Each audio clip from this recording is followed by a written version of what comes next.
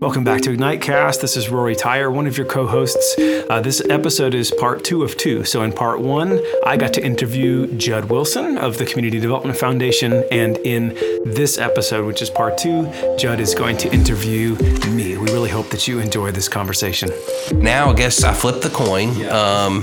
You lost, so now you're on the hot seat, Rory. That's right. So do your worst. Yeah. So when I first met you, I guess you had just started Go Innovation, but you were still with Global Outreach doing that. So when you were at Global Outreach, was Go Innovation on your mind? I mean, is it something you had always thought about? How did it kind of get to the process of, hey, I'm going to start doing leadership development and coaching? That's a great question. So it could be a very long story. I'm going to keep it simple.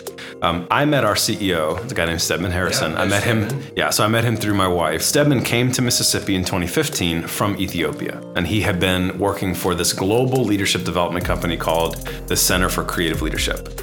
And he had opened an office for them in Addis Ababa. He had pioneered this very innovative approach to making leadership development scalable, affordable, accessible, just a really different approach to being in a classroom with people. And you've seen some of this. So using a flip chart and putting up simple models that stick in your brain that you can actually go use, not using PowerPoint. Really participatory, moving people around, using card decks and tools that are in our hands. So I knew nothing about that. Yeah. I came to Mississippi because he was coming and he thought he was leaving all that behind to become CEO for Global Outreach, which is a faith-based mission organization that's based in Pontotoc. And he needed a vice president of marketing. And my background included like biblical studies and theology and then also nonprofit marketing. And so it was like a really good fit. Shortly after I arrived, I started learning from him. I just caught glimpses of what he had done. I started apprenticing myself to him. And we both had simultaneously this realization. One was maybe we could start a business to help as an alternative funding source for the nonprofit. Mm-hmm. And then he personally had this realization of, wow, I love development. People keep calling me and emailing me to come work with them. And I used to think that they wanted to work with me because I represented this other CCL. And now I realize, kind of what you said earlier, it's all about a relationship. It really was just people loved him. And he is just wonderful with people. He's a very genuine, like bordering on genius with how the connections that he makes. And so kind of those two realizations of me as VP marketing thinking, how can I help sustain this nonprofit? And then him coming in as CEO and saying, is there a way that I could leverage the talents I have to, rather than just thinking of myself as a traditional fundraising CEO, can I also help develop a thriving business? And we ended up founding Go Innovation together with some others. We had 4 co-founders. What ended up happening was a couple of things. I think he gradually realized that from a personal passion standpoint, he wanted to be more focused on development. And at the end of 2018, an opportunity kind of came out of nowhere for him to move back to Ethiopia to help the country of Ethiopia have a successful democratic election. Wow. So they moved back last summer, they and their family. And so he's still CEO, but he's from there. And we have an Africa office now based there as Go Innovation. The other thing that happened is I had a really significant vocational shift where I went through some professional training to become an executive coach. I got a lot more experience. And I just realized marketing isn't at the core of who I am. It is what I did because I wanted to serve and I saw a need. When I first came to Global, they didn't have a marketing department. And by the time I stepped down, there were 2 full-time employees who are amazing and talented and still work there. And I really felt like they needed somebody who was totally focused on them and not, I would travel to facilitate and they needed somebody who was really focused on them. And so Go Innovation now, I spend all of my time, I oversee our marketing, and so I do a lot of content creation. I've created some e-courses, podcasts, obviously. And then I do one-on-one executive coaching. So I work with people over 5 or 6 months to achieve significant personal growth in whatever areas they're looking for that don't have to require like a trained therapist. Because I'm not a therapist, but I am a coach. And then I also do facilitation in a room, which you've seen with the CDF staff here, where I get a group of people together and just help them learn and grow and change, whether it's working through really specific challenges, planning, or just leader development. And just, hey, here's a tool, here's how you can use it, let's apply it. And then this is going to help strengthen your work. One of the things I tell people is I started a master's, I didn't finish it. And that felt like a significant failure to me at the time. I went through this identity crisis. And now doing what I'm doing now, it's just such a great, I tell younger students all the time, you're not, the next choice you make doesn't have to be the rest of your life. So don't get paralyzed by, if I do this. Now, some choices are going to impact you the rest of your life, but like, I was able to sort of rebound from not finishing a master's and come into something now where I still haven't finished a master's. I've done other things to become, credentialed or qualified to do this work, and really lessons of experience in being apprenticed to Stedman. So I tell people all the time, your passion can shift. That doesn't mean that you have failed or that you're not necessarily who you thought you were. Our identity also can shift. So that's kind of the overview of how I got into what I'm doing. And seeing it in the moment so tough. I mean, you asked me earlier about being a pharmaceutical rep, and now I run a chamber of commerce. I had no idea that was going to happen. I'm sure when you were sitting in your classes in seminary, you thought, man, I'm going to run a leadership development. I mean, did that ever, you see what I'm saying? No, yeah, not at all. And I think, and it encourages me to think about, I'm still really early in my career, and it encourages me to think, the world is so big, and there's just a lot, this sounds so cliche, but there's just a lot of really interesting stuff that humans do. And there's a lot of different ways to be involved in it, Exactly. So I carry this, I don't necessarily say optimism, but a hopefulness along with me, partially because as I work with people, I see genuine growth and transformation, and it's super encouraging because I meet people that are in work situations or in personal situations that feel hopeless, that feel stuck, toxic work cultures, and that stuff has solutions if people are willing to, go through processes and come around the table. So that I battle with cynicism maybe more than some people would realize hearing me, but I do have a hopefulness that runs beneath all of that because I see what can be done with people. Right. Well, it's neat, Rory, because when that change happened, you said Stedman went to Africa to open up that office. And we mentioned at the beginning, we're not from here. I'm not from Mississippi. I was originally from Pensacola, Florida, originally from Virginia. Yeah. He keeps telling me he's a Southerner. We all know that, or Virginia's really Southerners. I remember the first time, I'm from the South. No, you're not. Survey says. I know. Just the other day, somebody was like, that's a border state. And then it's the border of the Mason-Dixon. And it just made me laugh. Anyways. Yeah, Rory, our resident Southerner of this podcast here. But really, what's kept you here? Good question. When I moved to Mississippi in 2015, I had never even thought about Mississippi. Yeah. And so I travel globally now and do work, and I'll tell people, Go Innovation, we're founded in Tupelo. And if people have heard of it, usually it's because of the song Tupelo Honey, which really doesn't have anything to do with Tupelo. Recently, singer-songwriter Jason Isbell has a song called Tupelo on one of his albums that's actually really good. And then if they know Elvis, they may know it. But like I didn't know any of that stuff. Yeah. And so initially it was, and my wife is a physician assistant. She works a part of the hospital system here and the healthcare system in a clinic. And a number of things have been really pleasantly surprising on moving here. So I think one thing is there are stereotypes that exist about Mississippi, about the Deep South, and a lot of those are not true. And a lot of those, it's just helpful to get to know people that were born and raised here, have kin here, have established lives and businesses here. So you think of something like a Reed's as an example, or even other things. And it's just been really nice to be able to meet. And I moved here during the lead up to the 2016 election, which was pretty divisive, and I think exposed a lot of these cultural divides. And so stereotypically, Deep South people tend to go Republican, tended to vote for the president. And so I felt like I'm now attending church shoulder to shoulder with people that are sort of, in the eyes of some in the media as an example, sort of a caricature. Yeah. And I'm knowing them flesh and blood, they're eating in my home. I can't have room in my own mind and heart for these stereotypes. So that was helpful. I think Tupelo, even as a city in Mississippi, is unique. Like as I've lived here, I've gotten to know other parts of Mississippi, and I think in part because of CDF's role, a lot of the stuff I really like about this area is because of the economic development engine that's been driving the number of really good local restaurants here in Tupelo. It blows my mind. And when people come to visit, I'm always like, well, we could go here. And it's all local and it's all really good. The largest non-urban healthcare system in the United States is based here. And actually, over the past year and a half, as I've been doing coaching and leadership development, the majority of my work has been local in partnership with folks like Toyota, CDF, Create Foundation. There's a lot of hunger for development here. And that was a surprise. And so, there's all kinds, Mississippi is like one of the least expensive places in America to live. Honestly, the biggest pull away for Heather and I is that all of our families on the East Coast in North, South Carolina, and Virginia. So I think long term, that's probably where we'll end up. But as far as being here, man, we wouldn't be able to own the home that we own because cost of living is so low here. And then just the people. Our church is, so you said your church is a major way. Our church. Answer, yeah. So I just this year, I've been serving in a leadership capacity in my church, and I keep doing that. We've just really developed a wonderful community here. I tell you, when I moved here, my wife and I said we're going to be here 3 years. We both went to school in Birmingham, which is a larger city. And that was our goal, was to get back to Birmingham. And I remember after 3 years, we didn't have kids yet. But we were so involved in our church and through the theater and other organizations we were involved in. And I remember, because I'm one of these, like I said, I'll kind of look at the rules and say, hey, I got to get this done. I said, babe, we've been here 3 years. Are you ready for me to start looking for a job in Birmingham? We both look at each other and said no. And just because of the connections. Yeah.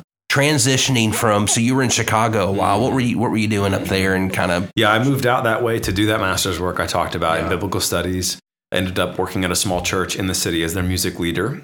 And that was, or in that season when I actually met my wife, Heather. Ended up working in marketing for the school, taught myself, videography, all kinds of things. I had a band, so I'm a singer-songwriter, and I had a band during that time.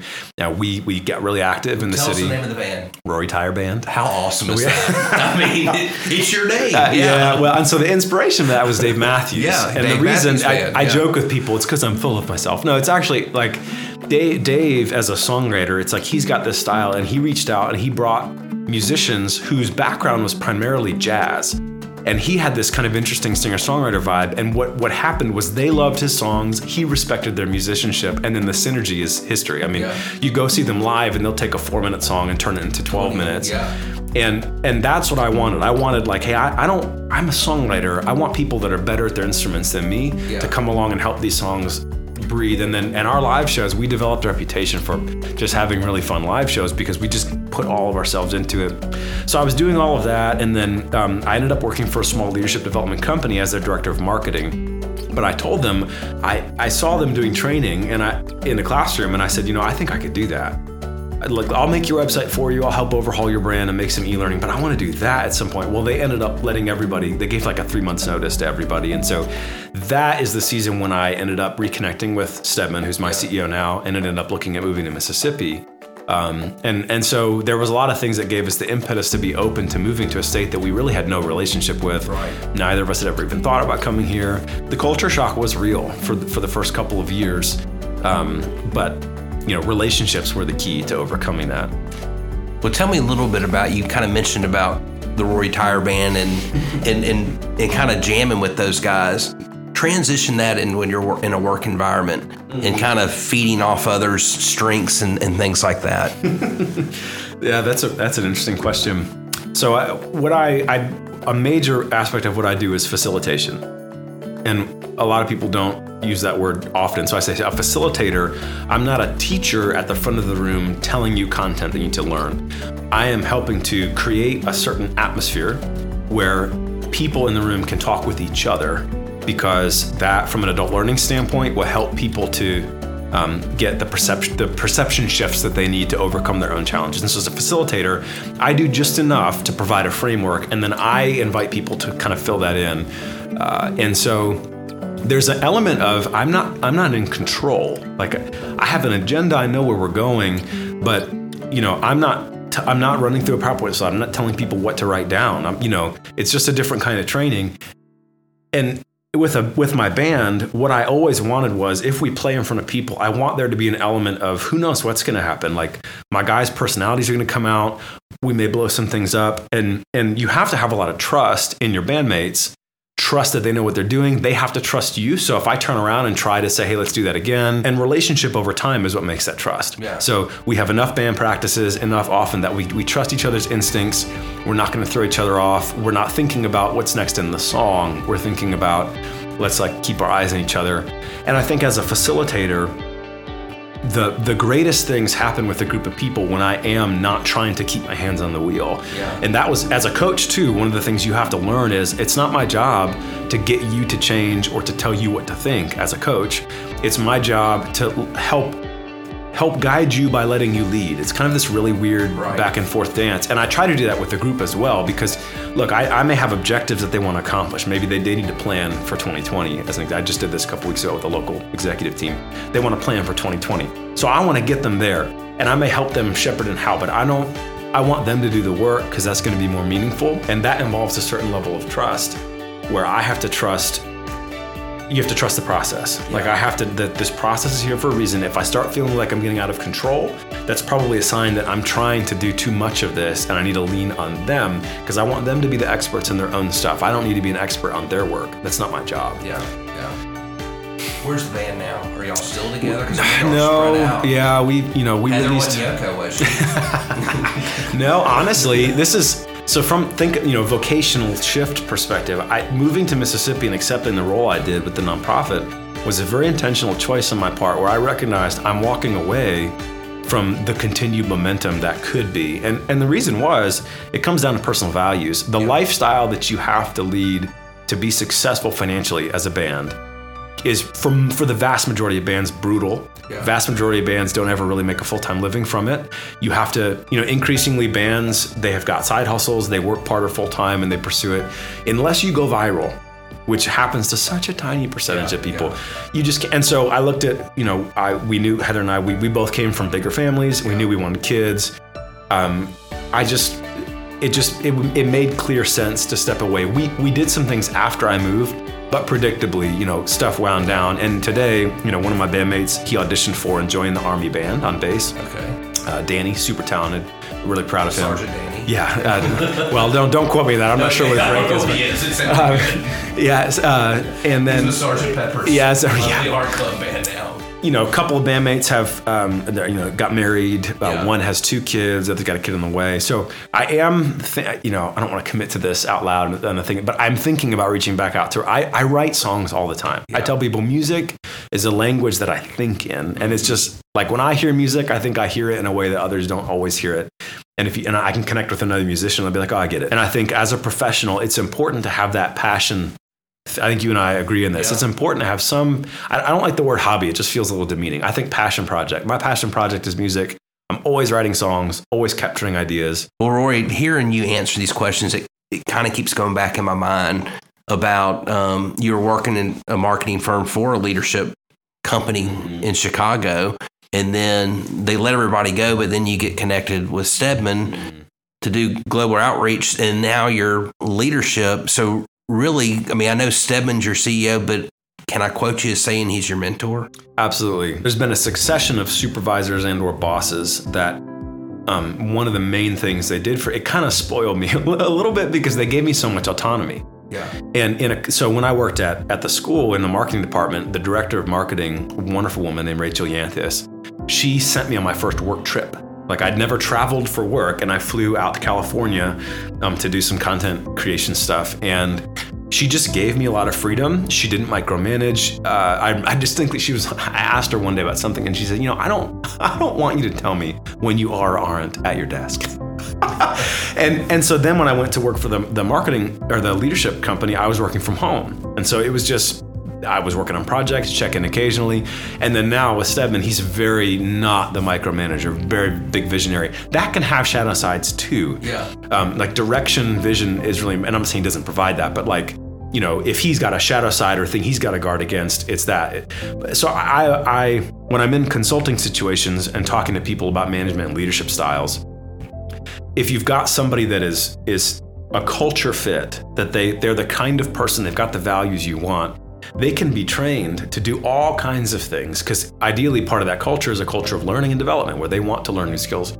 But if you don't give them significant freedom, which includes the freedom to fail, there's things I could have messed up on behalf of these bosses, but if you don't give people that freedom, they will not grow. This is like a research-based thing that if you don't have the risk of failure, or at least perceived risk of failure, your brain's just not going to grow. You're not going to level up your skills as a person. And so I owe a great deal to Stedman in particular, as both a friend, a mentor. His wife Alyssa has mentored my wife. Before we even met, she mentored her through some pretty difficult seasons. And but the freedom and the responsibility combination of those two he gave me, and that other supervisors have given me, is a huge deal. I wouldn't be where I am without that. And so if you're listening and you lead people, really think about, are you giving them opportunities to fail? Are you accidentally or intentionally bottlenecking somebody? You know, are you afraid that someone may outshine you? Like I had the chance to hire somebody when I was at Global that came in and got paid more than me because I said, you're worth it. Your skills are worth it. You have knowledge and skills that I don't have. I see you playing a significant leadership role. I'm not personally threatened by that. And because it's not about me, it's not about ego. It's about what's good for the organization. Right. And I've had bosses who have, and Stedman, he would hate to hear me use the word boss about him. This is not the card. But I've had mentors and supervisors who that freedom, with appropriate limits and accountability, but that freedom just really has gotten me to where I am now. Right. It's so important to have a mentor. Yeah, it is. And it might be a different person throughout the season of your life. Yeah, but I absolutely. think it helps. And my father, I'll shout both my parents. So I train a lot about emotional intelligence. Yeah. And there's a webinar that we're about to release that I did here at CDF, the talk that I did about understanding and applying EQ. So EQ is something that really you either had a context growing up that was conducive to becoming emotionally intelligent, or you didn't have that context. And usually it's how you were parented. So I didn't discover until a few years ago that I grew up in a very emotionally intelligent household with a father in particular who, in part because of him wanting to correct what he didn't see from his father growing up, was very clear. I love you. You saying that over and over, showing physical affection, showing emotions, not hiding that part of himself. And I couldn't earn that. I didn't deserve it. I benefited from it. I'm trying to integrate that into my parenting now with my, over 2-year-old and new infant, and with my wife. It's like an accidental mentoring gift that I got from my family and from my father that has just propelled me forward. So honestly, again, if you're listening, one of the best things you can do is become self-aware about your own emotions and triggers, and then free other people to be self-aware and help them grow through things like feedback, things like having vulnerable conversations, practicing, Brene Brown talks about vulnerability, Kim Scott, radical candor. Don't be afraid of that stuff, because you will grow and it will help others grow. It's a great gift that can pay dividends. Yeah. And you don't really, as I mentioned, as a kid, I didn't know what my dad was doing. You don't know at the time. That's the kind of home I lived in, because there were so many people at our house. My parents had a Sunday school class of college and singles at First Baptist Pensacola, and they taught that class. And so our door never was locked. There were people coming in, so it was like these, come in, and, and it was such a loving atmosphere that now, I see that's what molded me, because I love just having people around, and you don't really realize it when you're growing up that, what your parents kind of taught you without saying anything. Whatever leadership or authority role you're in, we do social identity. Every person has a given, things that they didn't choose. They have a chosen, which are significant choices they made, and they have a core, which are the values that drive our decision making, recognized or not. As a leader or a person of influence, your choices become someone else's givens, for better or for worse. So you can create an amazing context for people that sets them up for success, or through either ill will or just neglect, you can create a context that gives people things they have to work out of or work away from in the future. And in the most extreme cases, you're talking about trauma, abuse, but sometimes it's just not saying I love you enough, or not taking the time as a boss to tell somebody, I appreciate your work. Don't assume that just because they're getting a paycheck, they know they're appreciated. Tell people, I appreciate your work. You matter to this company. You matter to this team. I noticed what you did in that report. I'd like you to keep doing that because I think it was great. Don't undervalue how the choices you make become the given framework for other people, especially if you're in a position of influence and authority. I tell you, and there's another thing is just show up. Yep, just show up. Man, that's step one right there. Yeah. And so the funny thing is, I'm an introvert. Do you know this about me? I'm an introvert. Even though you have the Roy Tyre band, I still love that. I'm an I just want to play Tamarine on your next album. That's all I ask for. We could make that happen. Okay, thank you. But I'm an INTJ, and so I do actually live in my head a lot. And so the showing up thing has actually been a challenge for me, of recognizing like there's value to just being present, opening yourself to that conversation, those relationships, even though it drains me. One-on-one doesn't drain me, but the group stuff, it really drains me. I need to recharge. But we're social creatures. And even in a town like Tupelo, I think anywhere, relationship is just such an important currency. You don't want to abuse it. You don't want to underinvest in it. Right. I think that's neat because, people always, I go into a large group of people and have that group thing you were talking about, and you said it drains. Man, that's when my battery goes all the way to 100%. And it's funny because here we are, second season of At Nightcast, and I think really we've had some great leaders, but I think me and you kind of bouncing off each other has been a good thing for this podcast as well, to kind of help us, because we're different. He talked about the generation thing. Rory's younger than I am. He's a heck of a lot better looking. I mean, I got a bald spot. As you know, Rory Tireband, he is hip. He is a hipster, and I'm not. So we got a lot of things that are different, but I think it brings us together to kind of help uncover a lot of these leadership things. Well, and we have I think we have a mutual appreciation for helping tell stories and helping others unlock some of their potential. Yeah, absolutely. And I really appreciate that about you. So thanks for putting me back in the hot seat, man. Man, it was fun to get off the hot seat and put you there, but I think it's good for the listeners to kind of get to know their host a little bit. Yeah. So, Rory, it's been a pleasure. I can't thank you enough for what Go Innovation's done for not only At Nightcast, but for their companies in the community, and for CDF as well, with a lot of the training you've done with us here personally, so we thank you for that as well. And I should drop, if you are interested in connecting with us, you can go to go-innovation.com, and there's easy ways to get in touch if we can talk with you, your team, your organization. But for those of you listening, I hope that you've taken some things away from this that you can apply to yourself in your personal and your work life to just become a better version of yourself so that you can serve others. This has been another episode of Ignitecast. Thanks for listening. Thank y'all.